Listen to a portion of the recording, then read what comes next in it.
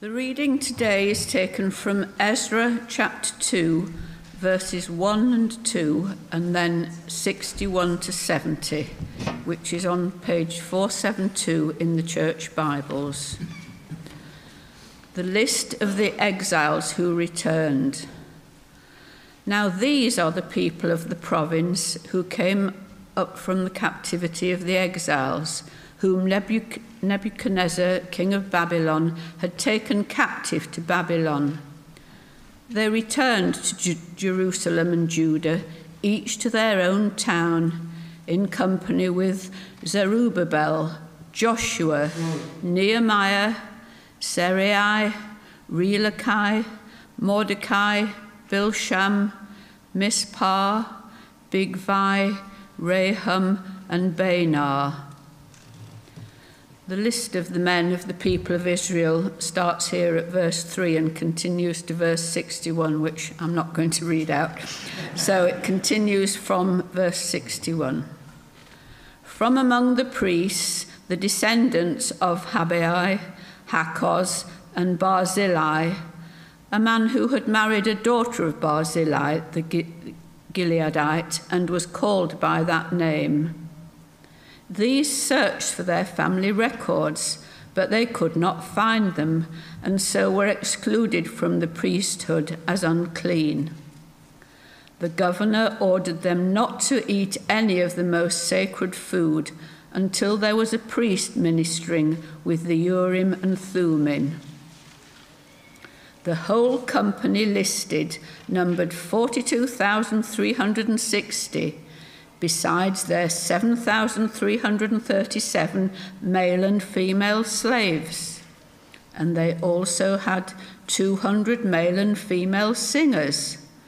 They had 736 horses, 245 mules, 435 camels, and 6,720 donkeys. When they arrived at the house of the Lord in Jerusalem, some of the heads of the family gave free will offering towards the rebuilding of the house of God on its site.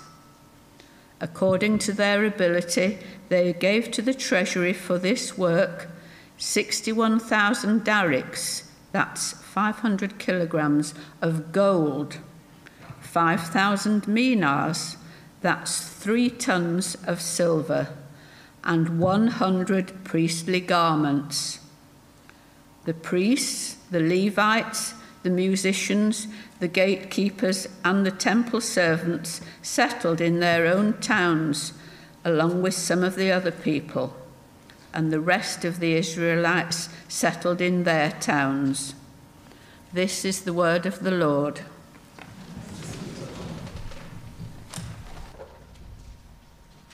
Thank you, Janet, for reading that. But we're not escaping the lists today, so the forward focus might be slightly later than you thought, but we'll see how it goes. All right, I'm obviously on sound. I'll see if I can find the slide. Right, okay. As Bart and Mark have said, we're going to look at Ezra. I started Ezra as an occasional sermon series back in November last year, and today seems like a good occasion to move on to Ezra chapter 2. The two chapters actually are a bit like a double album. Do you remember double albums? I used to love them. I have to save really hard to afford a double album back in the day, and I'm sure you can think of your favourite double album. Share it with me later, but let's not get too distracted. So we're going to look at Ezra chapter 2. It's been read, or partly read, and it presents us with a challenge. Are you ready for a challenge? Do you feel ready for a challenge on a Sunday? You've had a hard week at work or at home. But this is a challenging passage. Every passage in Scripture that I look at, I always remember these words from 2 Timothy. All Scripture is God-breathed and is useful for teaching, rebuking, correcting, and training in righteousness. I realised I could see it there, but I just like turning around. This is a challenging passage. It's a genealogy, and it's part of the Old Testament, And it's a sort of passage, if you've ever done the Bible in 1 year, you look forward to the day when the passages are genealogies because you can skim read. You ever done that? Let's be honest. We've done it, haven't we? We skim read the genealogies because they're just a list of names. That means my reading for the day is done and I can get on with other things. It also reminds me of switching off during school prize giving. Ever done that? Yeah. It's hard for the teachers as well, I can say this. It's very hard to keep concentration. In my last school, I can say this now, we used to be given a program of names, and one of my colleagues found a book that fitted inside the program. And she would read it during the ceremony. I hope it was an improving book, that's all I can say. So I'm looking carefully. You need your Bibles open, by the way, because we are going to look at these names. I can see some Bibles are open, that's excellent. I'll be looking maybe later to see if mobile phones have found their way in. But we're going to look at this passage and we're going to learn what the Lord has to say to us from this passage. A list of names from over 2,500 years ago. How can God speak to us through that list? So let's start with the prayer. Heavenly Father, we bow in your presence. May your word be our rule, your spirit our teacher, and your greater glory our supreme concern. Through Jesus Christ our Lord. Amen. So Ezra chapter 2. Hearts moved and priorities become clear. In chapter 1, if you can cast your mind back to last year, or if you want to, these sermons obviously are on the church website. In chapter 1, one person in particular's heart was moved at the start of the chapter. Are you very good on your Persian kings? This is King Cyrus of Persia. We looked at his heart. God moved his heart in chapter 1.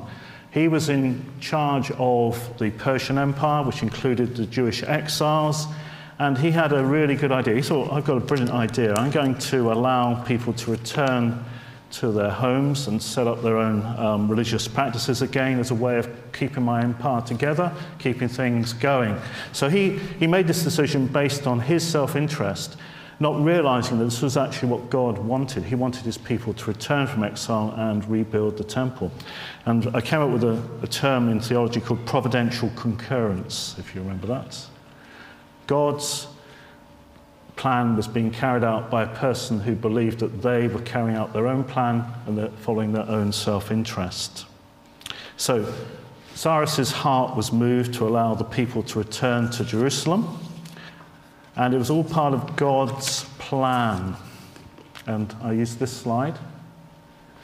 That's the whole of the Bible in one PowerPoint slide. Do you remember Judges? Hopefully that bit fits in a bit better now than it did maybe before in November. But the people had judges ruling over them. They then had kings, and that went into decline. And they were conquered by the Babylonians, who then were conquered by the Persians, and then they were allowed to return, and then after that it looks forward to Jesus, the birth, death and resurrection of Jesus. So this was all part of God's plan. Cyrus didn't know that. He thought he was doing his own plan, but he was actually following God's plan. And I think I mispronounced this last time. I still say Yipra. I know some of you pronounce it differently. At the end of the service in November, it was actually a remembrance service, and I actually did reference chapter 2 very briefly because of the Remembrance Day and the memorials, and talked about how we went there as a family. We looked for our family on the list, and I'm sure you've done similar things in France, Belgium, maybe in villages or towns around the country. When you see these memorials, you look for the name, and you make a connection in the same way as the first people in the exile returning, their descendants would make a connection with this list as well. So, who were these people on this list that I let Janet not read? Who was the list? Who were on the list? Whose hearts were moved by the Lord? I think it's important to make a connection with them to understand the passage, rather than just see it as an anonymous list. These were real people, real families, people with jobs to do. And we know they're the list contains the family heads from chapter 1 of Judah and Benjamin and the priests and Levites. And we also learn in the passage of their priorities. So who were they? You need to have your Bibles open because we're going to cast our eyes down the lists. Okay. Splits into three: the leaders, the people or the laity, and the temple workers. So come with me to Ezra chapter 2.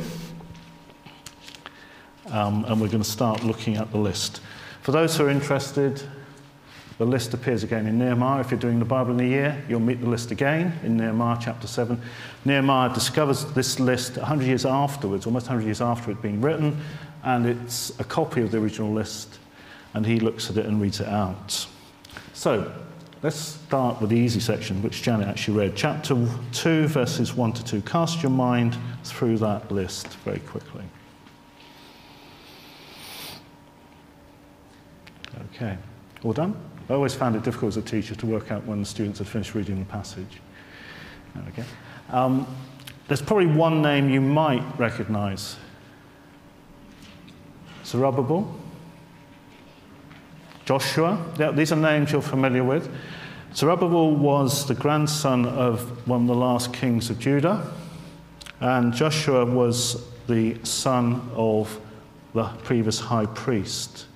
So on that list, probably two names that I would highlight are Zerubbabel and Jeshua or Joshua. These represent the leaders of the people, the king and the high priest. They were two separate roles, but they were working together in the exile. We see that work united in Christ. Christ is our king and is our high priest. So in a way, two people, normally it's the other way around. I always find one person retires and two people do their job. In this case, two people retire and one person does their job. This is the Lord Jesus. The Lord Jesus is our high priest and is our king. So in a way, it's looking towards Jesus. So that's the easy one. Now let's cast our eye down to the next section. Chapter 2, verses 33 to 35. I'll give you slightly longer to look at the list. Okay, right. The list is in two parts. You've got names of families in the first section from 3 to 20, and then you've got places, hometowns, territories named from 21 to 35. I don't know if any of these names look familiar. They didn't to me, I have to be honest. One of the beauties of having a study Bible is you can have a list of what these names mean. So do you see Parosh at the top? Apparently it means flee. That's as in the parasite, not as in run away. Interesting. Aras, a little further down, it means wild ox. And Ater means left-handed. So these are names that have meaning. To us, those meanings are not immediate, but they have meaning. These are significant people. I'm hoping you recognize some of the place names in the second half of the list. You do, don't you? Please say you do. I think the top three are Bethlehem, Jericho, and Bethel. Anywhere else? Okay. Okay. All right. These are places, these are territories as well. So what is this saying? This is saying to the readers, remember the promise to Abraham? Abraham was promised two things by God: descendants and land.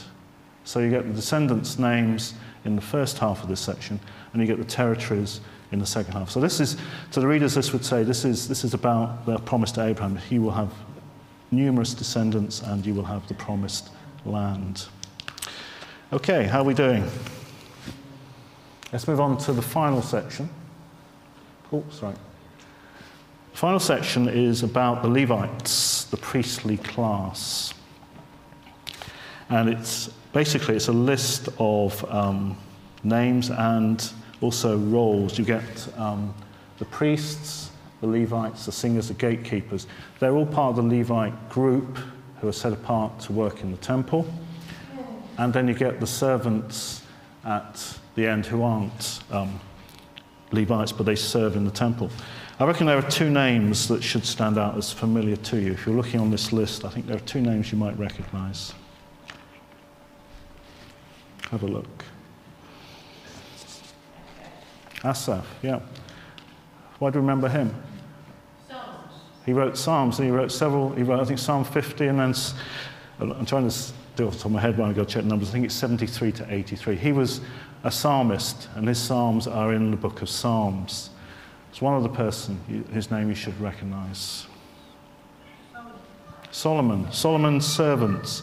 King Solomon, one of the great kings of Israel, is mentioned in there as well. So hopefully we're starting to connect with this list. It's not just an anonymous list now. We're feeling connected in some way. We know about these people a little bit more. So what is the list there for? The list is there to show the link between the people before the exile and the people who are returning from exile. There's a continuity. God's remnant, as we sometimes call it, is being taken back to the promised land. But the big question is, where's Ezra? Is he on the list?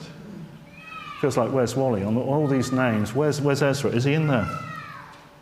The answer is no, he's not on this list. He's not in the first wave of returnees. He comes back later in the book, in fact, in chapter 7, and Nehemiah comes back later as well. So, let's have a look at, having got some connection with the people, let's look at the priorities, which speak to us quite strongly. There are three priorities in the people as they return. The first one is they're there to restore the temple, to rebuild the temple, to re-establish worship as God intended them to worship him. There's no mention of the builders yet, that will come later, but the purpose is to restore proper worship, to restore the relationship they had with God before the exile, to re-establish the worship and relationship that he wanted. They're also seeking to obey Scripture. The end of the passage has got an interesting section around verse 61. If you look at verse 61, there's a list of people who, it says, who were looking to see if they could find their names in the family records to show they were Levites. They were people who wanted to serve as Levites, but they couldn't establish at that point whether they were of the Levite sort of group in Israel. And so they're excluded from worship. This is sometimes described as a strange interlude in the passage, because why is it there? Why is it there? It's there to remind us that these people wanted to be obedient to God's word, to obey Scripture, and only allow the right people to carry out this important work of leading worship and being leaders of the faith. They didn't want to make the mistakes they'd made in the past. They wanted to honour God's word and do it properly. And there's that mention, I can't pass by this because we looked at this recently. It's the Urim and the Thummim. This is to do with the ephod. Remember the ephod? Yeah, it's all part of the ephod. This is a way of finding out things in Israel at the time. We won't go into it now, but they say we can't establish whether you should be in the Levite clan, but we're going to come back to it. So they wanted to restore proper worship, they wanted to obey Scripture, and they wanted to show their commitment. If you look at the end of the passage, they give a free will offering from verse 68 onwards. It's a very large free will offering. And what is surprising and challenging is they didn't need to do it, because Cyrus, we read later, had actually given funds over for the rebuilding of the temple, but they wanted to do it anyway. They wanted to give money for the rebuilding, even though the funds were available. This was showing their commitment rather than their complacency. So they were generous in their giving to the rebuilding of the temple.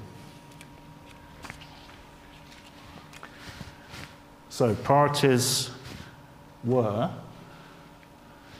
there. They wanted to show God, they wanted to return and worship him as he intended. There was a clear purpose in their sort of leaving Persia, the Persian Empire, and going back to Jerusalem. They also sought to be pure and committed to God's word in that worship, and they wanted to give a sign of their commitment. I struggled with the last P. I wanted to be illiterate there.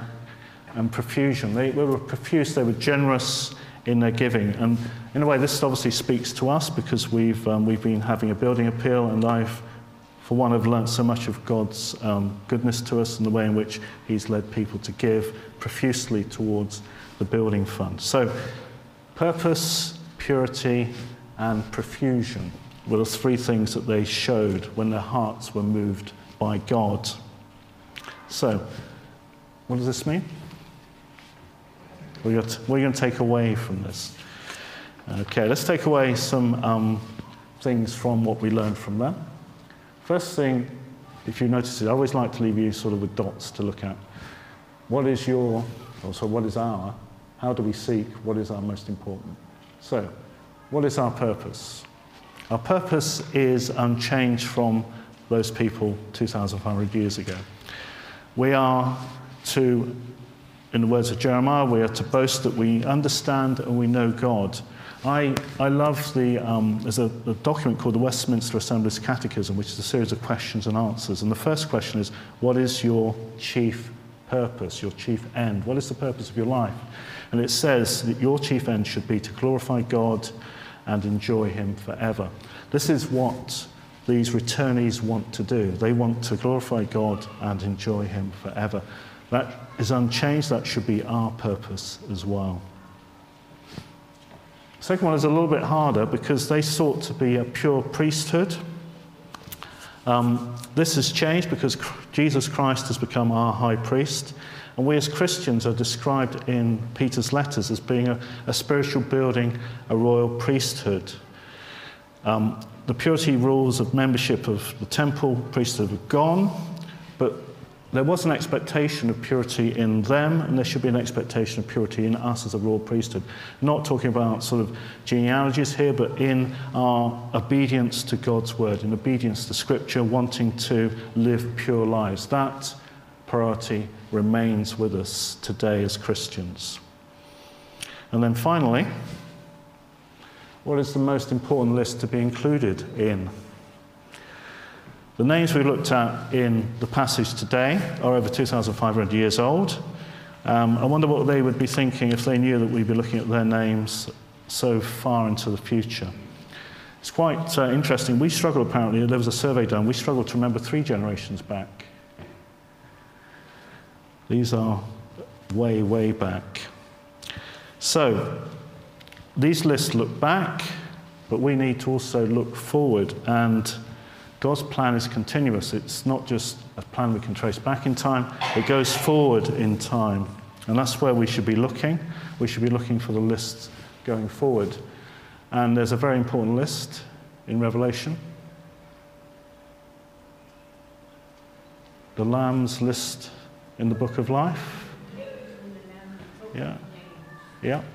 This is the list that we should be thinking about. It's great to see God's plan in the past and its continuity, but we should be looking forward as well. God's plan goes forward. It doesn't just point us back to the start.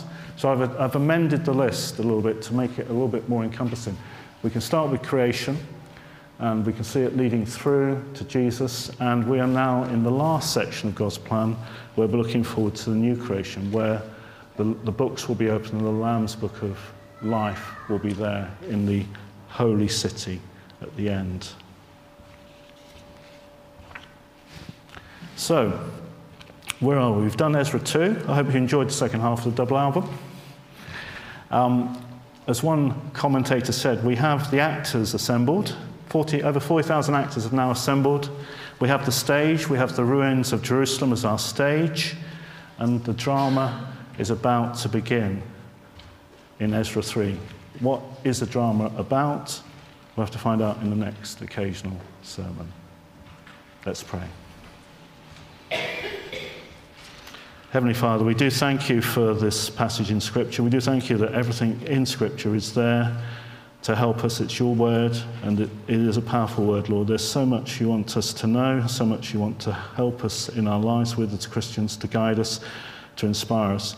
We thank you for these people and the way that they were motivated. You changed their hearts and they were motivated to serve you, to make you your worship their central priority, to seek to live pure lives, to honour your word and to obey your word, and to give generously to your work so that your kingdom could be extended. Help us to apply these things to our hearts this day. In Jesus' name, amen.